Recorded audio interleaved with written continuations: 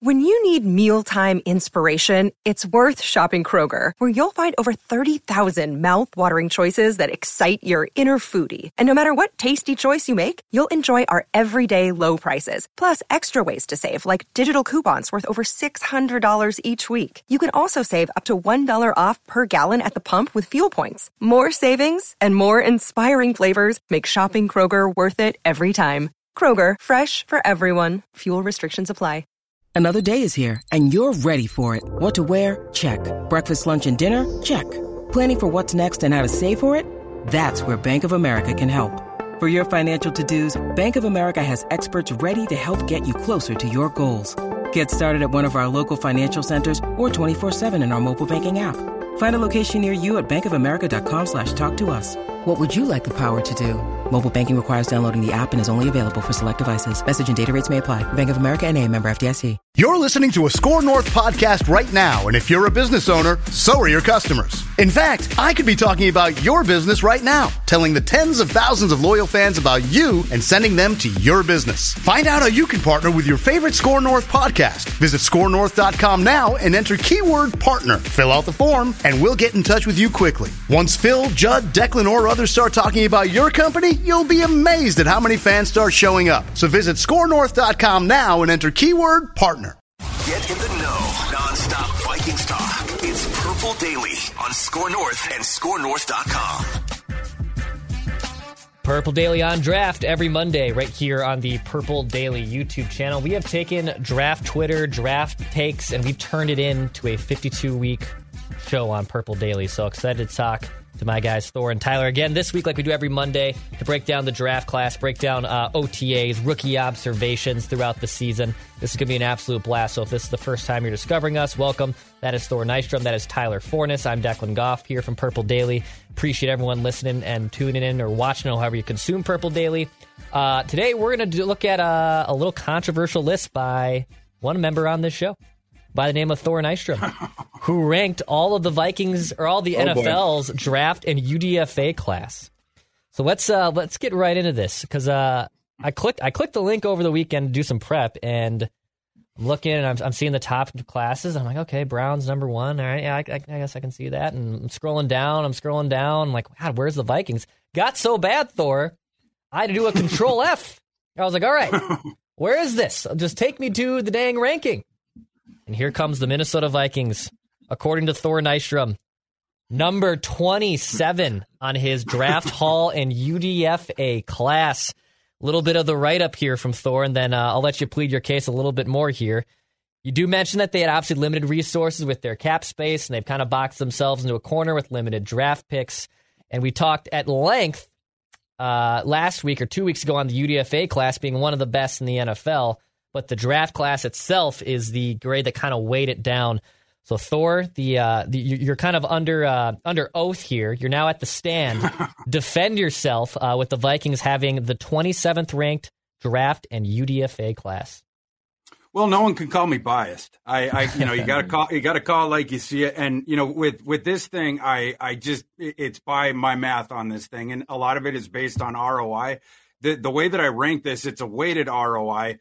And just by the regular ROI, I rank the Vikings 22nd, which is just by the math of it. So they're a little bit higher on it. The weighted ROI, it bakes in the amount of talent that you came out with. And like you mentioned, the Vikings had a lack of draft equity that they were able to spend. That was 28th, right? So, I mean, that, it's an artificial thing that brings the Vikings down. The talent acquired in the NFL, the Vikings were 30th. Right. So, in part, it's an artificial thing that knocks the Vikings down in that. Right. And so that's in part why they come out 27th in that.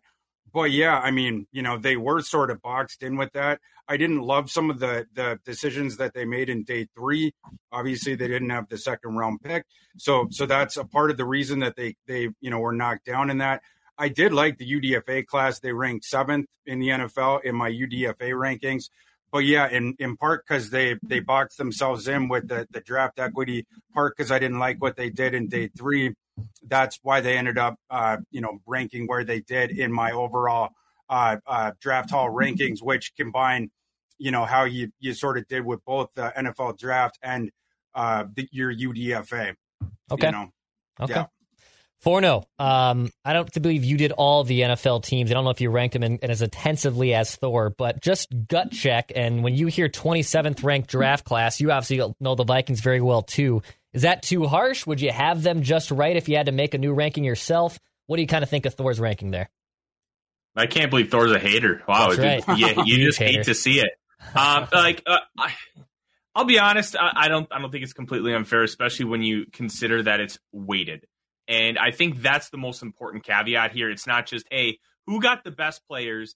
And even though the Vikings only had 6 picks, it's about what is, like Thor mentioned, the return on investment. If Mekhi Blackmon, 102nd overall pick, 185th on the consensus board, that in theory return on investment is not going to be very high. And yes, you did get Dwayne McBride in around 7 with a net positive, I think 93 on the consensus board compared to where he was selected. But at the end of the day, it's about what did you do with your assets in terms of value, and what are you going to get on that return? And I think that the aggregate ranking of 27th isn't necessarily unfair. It also, at the same time, doesn't mean anything for about 3 years. It's kind of a weird dichotomy, right? Because you're going in with all this data coming out of the college ranks. Right now, based on all the information we know, 27th, okay, seems relatively fair. But in 3 years, this draft haul could be a top 5 draft haul. Like, we just genuinely don't know, because once they get on the field, they're put in those situations, they're put in these systems, which fit means just as much, if not more, than talent alone, especially with a guy like Jaren Hall. And we've talked about that. He may have the best chance to succeed here because of the offense and infrastructure. Whereas if you went somewhere else, I mean, Brock Purdy was successful because of Kyle Shanahan and how great that infrastructure in San Francisco is. So when you kind of piece everything together, I'm not too concerned about being 27th. I will be concerned if they have the 27th ranked draft haul when we're talking about this class in 2026. Absolutely. Okay, so you guys brought up the point of not being able to judge a draft class just yet. So last year's class for the Vikings didn't see much of any impact just in terms of players on the field, snap counts, etc. There was injuries, obviously, to the top 2 guys in Lewis Seen and Andrew Booth. But 3 years, you guys said 3 years. Is that the appropriate window of when you can kind of start really analyzing the draft class before you really start to make, snap judgments at least a month afterwards, Thor?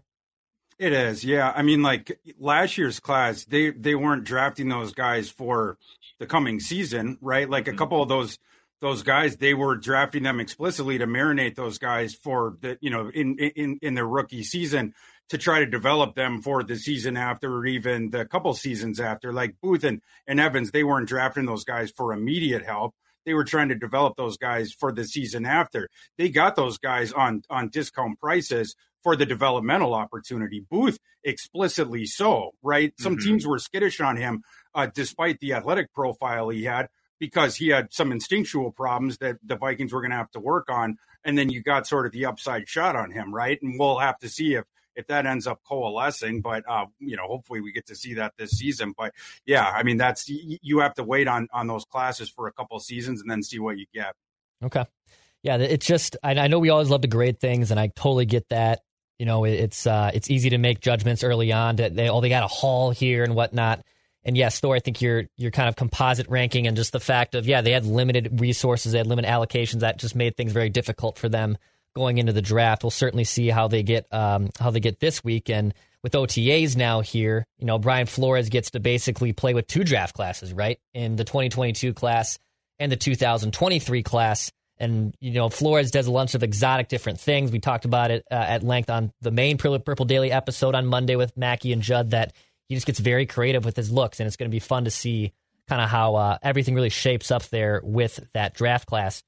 Forno, I want to get to Mekhi Blackmon here, because you wrote a piece for your site at VikingsWire.com on how Mekhi Blackmon can really impact the Vikings defense almost potentially right away. Now, some called this pick a reach, and Thor, I'm going to get back to you there in just a bit. But Tyler, kind of walk us through why Mekhi Blackmon can make potentially a big impact for the Vikings right away. I don't know if you guys have ever heard the term, and Declan, you may have heard it because you're a wrestling fan. He's got dumb jock energy. And like it kind of comes from the term, and it all relates to like high school. But like dumb jock wrestlers are just guys who they're arrogant, they don't care, and they're gonna punch you in the mouth. The best example of that is Davey Richards, and if you kind of watch Davey Richards just be a dumb jock wrestler and just no sell guys and just look like a badass, that's kind of what you're talking about here. And Blackman has exuded that in on the field. Like, yeah, you have those jocks in high school that just walk around. They got their Letterman jacket. Like when we were in high school, they got the Doc Martens, Abercrombie and Fitch polo. Like they're just walking down the hallway with a stick up their butt, and they got all the confidence in the world. Blackman kind of plays like that, and he's gonna punch you in the mouth, and then he's gonna always chirp and get that last shot in. And I think that kind of energy is something that Brian Flores is likely targeted and really wanted to bring onto this football team. And there's a couple plays against UCLA that really stood out, and I included in my piece, which you can check out, as Declan said, at VikingsWire.com. One play where he's just on the outside, I think it's Jake Bobo, and he's just in his face, and he's just punching him. And then he gets one last shove after the whistle, and the ball didn't even come his way. Like, that's the kind of chirpiness you're getting from him consistently. And then another one. I mean, Blackman's 175 pounds. He's not big at all. He's just a small boy, just like Addison.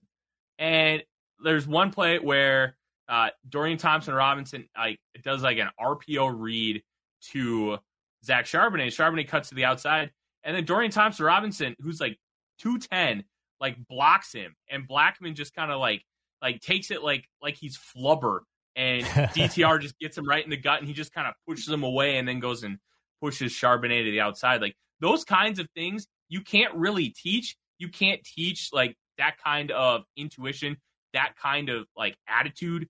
You can coach up some of the footwork where he has some issues.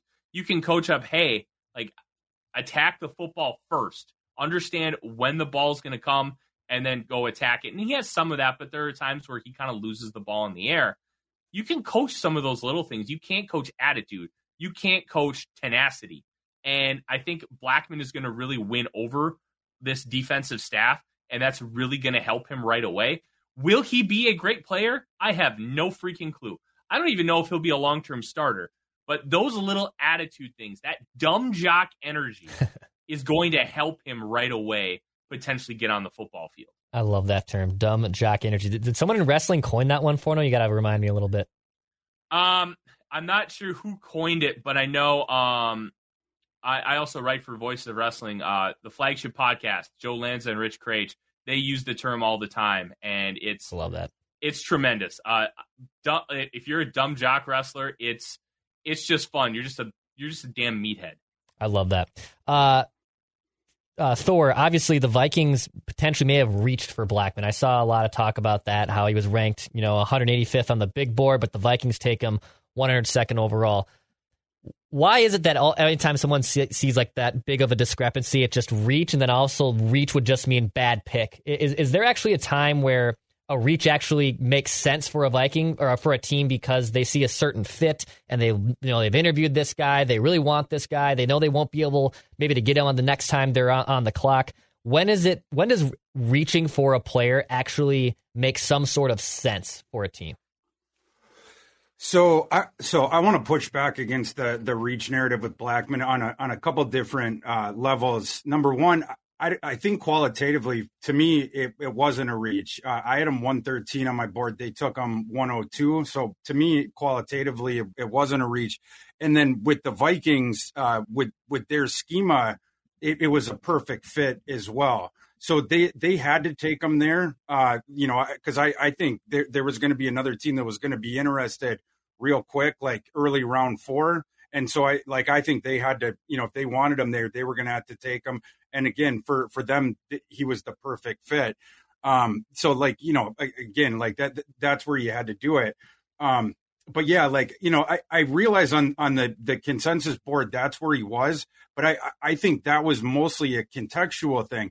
You have to understand the year before in 2021, the kid was at Colorado, which was a joke of a program. And the only other good kid on that team was the other corner. He was playing across from Christian Gonzalez. So there's only 2 good players on the entire team. And the other one was a first round pick, right? And then obviously Gonzalez ends up transferring to Oregon.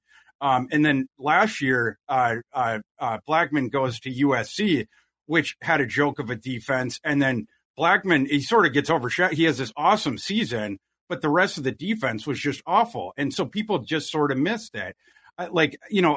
Contextually, Blackman had a pretty good last 2 seasons, but people just missed it. And last season, he has this dominant season, but again, people just missed it because of the context going around him. But he gives up a 46.1 quarterback rating against. He only gave up 151 yards in coverage, 47.6 completion percentage against. He only missed 2.8% of his tackle attempts.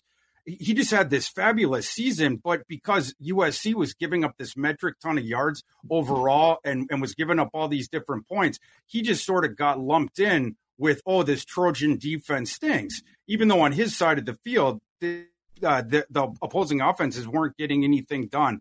So, I think that's just why people just sort of missed it with him. But if you turn on the tape and you were watching his cut up, you started to get it. And again, I just think people missed it. And I think that's why his consensus rating was so low. But if you actually watched his tape, though, he had big time fans in the scouting community. If you look at yes, his overall aggregate rating was low. But if you look at the in the consensus ranking board, they have the what do you call it? The variance thing, the discrepancy between his highest and the lowest thing. Some guys for that, it's very low, but some guys for it, it's very big. Right. And so I was saying that mine was way off from that, but I wasn't the only one. Right. There was some other guys that were way off from it. Blackman was one of those guys that had the big discrepancy. I think that the people that watched Blackman, they were way off from what that thing was, whatever. And that's the reason. The people that watched Blackman were way off from what that consensus was. And that's the reason why. Got it. And something else that you kind of got to talk about with this cornerback class is it was insane. This might have been the deepest cornerback class we've ever seen in the NFL draft. And because of that, you're going to have a wide variance once you get outside the top 3, 4, 5 guys. You saw Cam Smith, who was consistently across top fives for most analysts, go at 51 to the Dolphins. At a certain point, talent is a lot less of an appeal, whereas you're looking at skill set and scheme fit. Now, a guy like Blackman isn't going to go to a team that plays a lot of cover 3. They're probably not going to go to a Fangio style defense. You want Blackman because you play a lot of press man. And because of that, some other cornerbacks that may have been valued higher on the consensus board weren't even a thought for the Minnesota Vikings, and vice versa, because of what Blackman's skill set was. The reason why there's so many reaches on day 3 is because you're looking at specifics. You're looking at what does this guy bring to my football team, and a lot more often you're doing that than drafting pure talent. And I think that's something that most people don't necessarily talk about enough, because Blackman was a fit with talent rather than just being a talented player, just a scheme fit. This is a guy that the Vikings targeted, and as Thor said, that wide variance kind of speaks to it, especially with this corner class, which Blackman consensus board cornerback 21. Wouldn't shock me if you see him creeping into some analysts' top 10s. It's really a pick your poison with this class. Love that. So OTAs start this week for the Vikings too. As we kind of mentioned, Flores gets his hands not on this rookie class that's incoming that he certainly had a say in to a degree, but he also now inherits last year's draft class that certainly missed a lot of time. Is there one player, Thor, I'll start with you, I guess, that you're excited to see either side of the coaching staff get their hands on here? Now OTAs start and you get kind of your first real big look at with these voluntary workouts. But is there one player you're excited to see from a rookie or maybe last year's draft class that either Flores or Kevin O'Connell, Wes Phillips, et cetera, can finally now really sink their teeth into? DeWayne McBride. I want to see DeWayne McBride out there. The thing I want to you want to button up with him, it's the ball security, for sure. But I just love the way that kid runs. And obviously we're assuming that Dalvin Cook is not going to be on the team next year. And I have a supposition that DeWayne McBride is going to see the field early as a rookie. So I love the way that kid runs. And I think that the Vikings coaching staff is going to have some fun with him. Love that. What about you, Tyler? honestly, I want to see, like, we'll talk about Addison, we'll talk about Hall a lot throughout this offseason. I want to see Jay Ward, and I want to see how the Vikings utilize him. Like, they drafted him technically as a safety, but we also know that that term itself is kind of lost in ambiguity. Like, they drafted KJ Osborne as a kick returner. They didn't draft him as a receiver, and now he's going to be likely the starting wide receiver opposite Justin Jefferson this year. I want to see how they use Ward. I want to see what kind of skill set they want to pull out of him and utilize, how they're going to utilize their safeties. We're not going to see a ton from that until we really get into the meat of the regular season, but the kind of initial usage of him, I'm very intrigued to see what they do. Are they going to test him out at a bunch of different spots? Are they going to pigeonhole him? I want to see what that looks like right away.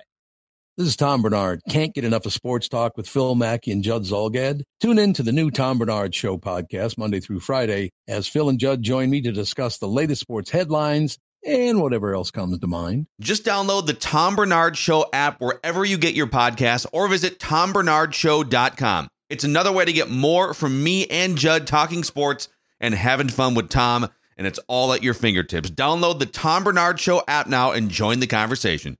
We'll put you guys on the spot a little bit here. So, obviously, Byron Murphy Jr. is going to be the starting cornerback for the Vikings this year, but who gets more snaps, you think, in 2023 for the Vikings? And I understand that we have OTAs, training camp still has to play out a little bit. Injuries also, unfortunately, happen. But who has more snaps this season for the Vikings? Andrew Booth Jr. or Mekhi Blackman? Thor, I'll go to you. Blackman. Okay. Blackman. Wow. Okay. It's the injuries and scheme fit. Like this, I think, truly think this is Brian Flores' guy. And while Booth is a better fit in this system than he was in the Fangio scheme, like watching him at Clemson, I thought Booth was just a great man-to-man corner. And how he translates to this is really great. But this is a hand-picked guy by Brian Flores. He's also 24. Like, he's going to be ready to play. I really think it'll be Blackman. Okay. What about you, Thor? Yeah, I would echo what Forno said. He's handpicked. I think he's a really good fit for the scheme. And last year, he had just a dominant season. I think he's going to continue that momentum into this season. I think Blackman's going to be this team's cornerback one as a rookie. Damn. Okay. Yeah, it'd be awesome if obviously some of these guys end up emerging and being legitimate players for them going forward. I'm going to give you another one here, another two guys that you tell me who has more snaps. Jay Ward or Caleb Evans? I'm going to say Evans. Evans, okay. Borno? I'm going to say Ward, because until Evans goes through a significant amount of time without sustaining a concussion, I'm going to be very, very weary of that, because there's talk of, hey, maybe it was only actually 2 concussions, but to what we know, it was 3. That's scary stuff. And concussions, the second you get your first one, just to ask Steve Young and Troy Aikman, they come fast and quick, and it's a lot easier to sustain them. I don't know how much Jay Ward's going to play on defense, but I think he'll get some significant snaps as the season rolls on. I don't know if I can trust Caleb Evans to be healthy, and that's scary to me. Yeah, just for context, so last year Caleb Evans had 162 defensive snaps, so that was 23% of the snaps, and then 91 snaps on special teams as well. So, yeah, he was an ace, I guess, on special teams, you could say, and then had to kind of start for them towards the end when injuries are piling up and whatnot. But I think at the end of the day, with all those cornerbacks they have coming in, Blackman, Booth, Evans, Ward, obviously Byron Murphy being now their kind of ace in the hole, whether he wants to be it or not. You're kind of hoping, right, that at least 2 of these 4 guys that they have drafted kind of step up and become legitimate NFL starters, right? We always talk about prospect ceilings. His ceiling is this, and as if he hits his 100th percentile, he can do that. When in reality, right, just like baseball and hockey prospects too, just because you don't hit your 100th percentile does not mean you're not a serviceable major league player. You're not a serviceable NFL player, right? I think it's kind of just them pooling all these cornerbacks together and then seeing which one emerges, right? I mean, it's a numbers game, and it's a little risky because they're all rookies or second-year players that haven't played a ton. But I think that's kind of their philosophy, right, of how they kind of want to run this defense from that position group. For sure. Mm-hmm. Yeah, absolutely. Yeah, it's going to be an interesting one. Dwayne McBride. Let's go back to the offensive side there because that's Thor's dude. And Dalvin Cook. I mean, we're waiting here. It looks like the end is very much near. Whether that's the post June 1st, whether it's these random 7th or 6th round picks and kind of turns into a Zadarius Smith situation, or maybe get a couple day 3 picks. I don't know. I think it's most likely just going to be a cut. But Dwayne McBride. So Thor, correct me if I'm wrong here. This was just a legitimate straight line runner, did not see a lot of pass catching snaps, was not a good pass catching back. He was just a true bell cow running back. But you actually think that this guy can potentially be an immediate contributor for the Vikings right away. Why is that? Because of the early down stuff. He's the meat and potatoes guy. He can handle that heavy usage on the early downs. Like, I don't think you're going to get the pass down utility from him, but I think there's a real shot that he is the best early down guy on the roster right now. So, yeah, I mean, Madison and Ty Chandler are going to have to bring their lunch pails to beat him out for the early down stuff. Like, those guys are definitely better pass catchers than McBride. But, yeah, I think McBride could force his way onto the field with the early down stuff. I like that. Forno, do you think McBride ends up making this roster, and can he also be potentially a contributor for the Vikings right away in 2023? I think he's going to make the roster. So I wrote this up for Vikings Wire a couple hours ago. There's a potential new rule change that I think will help usher out Kene Nwangwu. And that rule change is going to be implementing the college football rule on kickoffs, where if you fair catch it inside the 25, it counts as a touchback. And that's going to make him even more less valuable because they're trying to continue to take concussions out of the game, and concussions have still been high in kickoff returns. I think they should go to what the XFL does, but they're not going to do that. Let's just be honest with ourselves. And McBride, I think, is undervalued because of some of those third down things. I was watching some tape of him last week. Dude can pass block. And even though he doesn't necessarily catch the football, being able to pass block is arguably more important than being a pass catcher on third downs, because you have to be able to take on blitzing linebackers. You have to, hey, maybe you're going to have to chip a stunting defensive end. Like, he can do those kind of things, and he kind of looks for work. So I think that utility may get him on the field even on third down sometimes. But I like what McBride brings to the table. But at the end of the day, don't rule out Ty Chandler. This staff continues to talk about him. They love him, and he has that utility on third down as well, even more so than arguably both McBride and Madison. So some rule changes, are coming down. Actually, those league meetings are taking place right here in Minnesota, and some of them that have been announced so far. Tom Pelissero tweeting out that NFL owners have approved a bylaw proposal allowing teams to dress a third quarterback without using an active roster spot. A no-brainer to bring back in the aftermath of the San Francisco playoff game last year, obviously, when the Niners were very thin at that position. But let's spin this, obviously, to the Vikings. So what does this mean for Jaren Hall? So obviously, if Nick Mullins, and look, I think it's going to be an awful big climb if Jaren Hall can take Nick Mullins' roster spot. And if that's the case, well, then we actually have a potential succession plan, the Vikings do, at quarterback. But now you can have, you can dress this third quarterback without using an active roster spot. What does this mean for Jaren Hall? Thor, I'll go to you for now. I guess that he gets to be on the active. He gets to have a better seat. But yeah, I don't know that it means anything beyond that. Maybe that means that he's the Kendall Roy of the, on the 2023 roster. But yeah, I don't think it means anything beyond that. Doesn't change my opinion of his future utility on the Vikings at all. It's kind of funny. He feels more like a Connor at this point, doesn't he? It kind of feels like the afterthought. He is the Connor Roy in my mind, the future of the Vikings. Yeah, I could do a whole Succession podcast if I really wanted to, but I'll let the listeners stick it with football here. Forno, is this a good thing for Jaren Hall now that you can dress this third quarterback without using the active roster spot? I think it's good for football teams because one thing that I've been kind of studying and I'm writing a piece on right now is that the third quarterback is coming back, and you're starting to see an uptick in quarterback injuries again. And when we were growing up in the 90s, quarterbacks were injured all the time. Like, it was commonplace. You needed to have a good backup quarterback, but elite quarterbacks weren't valued nearly as much as they are now, where if you went from Warren Moon to Cody Carlson, or the Vikings, Brad Johnson or Randall Cunningham in 98, you weren't losing a ton and you could still run an effective offense. Well, nowadays it's quite a bit different, but you still need to be able to have that quarterback. And if this third quarterback rule, which was in place a long time ago, you used to have an emergency quarterback, like upwards, I think, until like the CBA was re-ratified in 2011 after the lockout. And I think that's when they got rid of the emergency quarterback. Like, you used to have that guy. And 99, that came into play when Vinny Testaverde tore his Achilles in week 1 for the New York Jets. Tom Tupa, the punter, who was a quarterback at Ohio State, had to come in, so they avoided using that emergency guy, because if you used him before the fourth quarter, you couldn't go back to any of your other quarterbacks. Like, that was how the rule was written. I don't know if it's going to be the exact same here.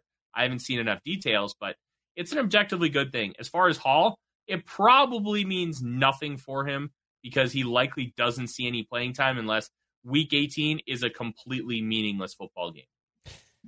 Honestly, now I'm thinking about third quarterbacks. I'm thinking about my favorite, like, all-time Vikings third quarterback, and I tweeted the picture out yesterday. John David Booty. The only casualty from Brett Favre coming to the Vikings is we lost John David Booty, potentially being an NFL player. I had a soft spot for him growing up, but yeah, this third quarterback thing's interesting. To Forno's point, I mean, hell, around that era of Vikings football, the Vikings had Gus Frerotte behind T-Jack. Like, you kind of needed sometimes that security feeling of two quarterbacks. That's also why they traded for Nick Mullins last year, because it was worth it. If Kirk has to go down, you don't have Sean Mannion, who can barely stand, or Kellen Mond, who can't even throw the football. You need a legitimate backup option. And San Francisco obviously did that too last year. So very, very interesting stuff. Boys, I saw, speaking of propaganda and old Vikings quarterbacks, last weekend PFF stirred up some controversy, and they put Dante Culpepper into this conversation of legitimate of NFL teams and historical teams and whatnot. Now, I am a Dante Culpepper stan. I love Dante. I mean, that was the quarterback that when I first became a Vikings fan in 2000, who had a hell of a year that year, was a quarterback for the Vikings. And what I will say, because I know this really upsets the Kirk Cousins Crusaders and a lot of a generation of sports fans who are obsessed with box scores, but peak Dante Culpepper is better than peak Kirk Cousins. Do you guys think that's a fair comparison? That's Slam fair. dunk. Right? That's fair. Like, yeah. Kirk's floor, like, Kirk is safe, you know, like Dante had a ton of turnovers and the tiny little Burger King hands. I get that. But that dude wins an MVP award in 2004 if Peyton Manning doesn't break the touchdown record. Like, that dude was going to win the NFL MVP award. Kirk hasn't even come sniff even being on the MVP ballot, for God's sake. So I find it interesting that we're always comparing those, you know, previous era quarterbacks, and I just think that previous generation never really got to appreciate the true eliteness that was Dante Culpepper. Yeah, if Dante Culpepper had never shredded his knee up, like, the career he would have had would have been insane. I mean, and you know, it's crazy to go back and think, but Nick Saban left college and he wanted Dante Culpepper, and if that whole thing hadn't gone down, he picked Culpepper over Drew Brees, right? Wasn't that the way that thing went down? Mm-hmm. And if that, you know, if Culpepper, you know, obviously that turned out to be a mistake and they didn't realize how bad Culpepper's knee was, but Nick Saban, he might still be in the NFL right now if he wouldn't have been, like, you just think about, like, the sliding doors with that whole thing. But if that hadn't happened, you know, you think about, and maybe then the Vikings wouldn't have traded him if he never would have ripped up his knee. But how Dante Culpepper's career would have gone, you know, and you think about all the Vikings quarterback injuries, and if Teddy Bridgewater hadn't ripped up his knee, and how awful it is to be a Vikings fan in general. But anyway, it sucks that Dante Culpepper had that knee injury, because he was a very special player. And yeah, at the peak of his powers, he was a truly special player, and certainly better at the peak of his powers than Cousins is, which isn't a shot at Cousins, but to me that's an irrefutable fact. So. Forno, how about you? You're a big Dante stan, just like us two here. What did you make of that when that came out over the weekend? I smiled ear to ear because people are hopefully going to learn how good Dante was. Dante Culpepper was a much more accurate version of Josh Allen, and he had the cannon. His hands, by the way, are bigger than Bryce Young's. They're over an inch bigger than Kenny Pickett's. They're 9.5 inches. Nowadays, nobody even, like, thinks twice, but back then, you thought, 10-inch hands, you need 10-inch hands. And that was the kind of from some of those Bill Parcells thoughts on quarterbacks, 3-year starter, team captain, yada, yada, bing, bang. But when you look at Culpepper, what he was asked to do, what he was doing, and the era in which he was doing it in were all so incredibly different from what we see today. And Culpepper had 30 more interceptions in an era where the best quarterbacks all threw double-digit interceptions every year. Guys like Peyton Manning, Tom Brady, Brett Favre, they're all throwing double-digit picks because different era, different rule set for the defensive backs. It all makes a big difference. You can touch those guys after 5 yards in 2004.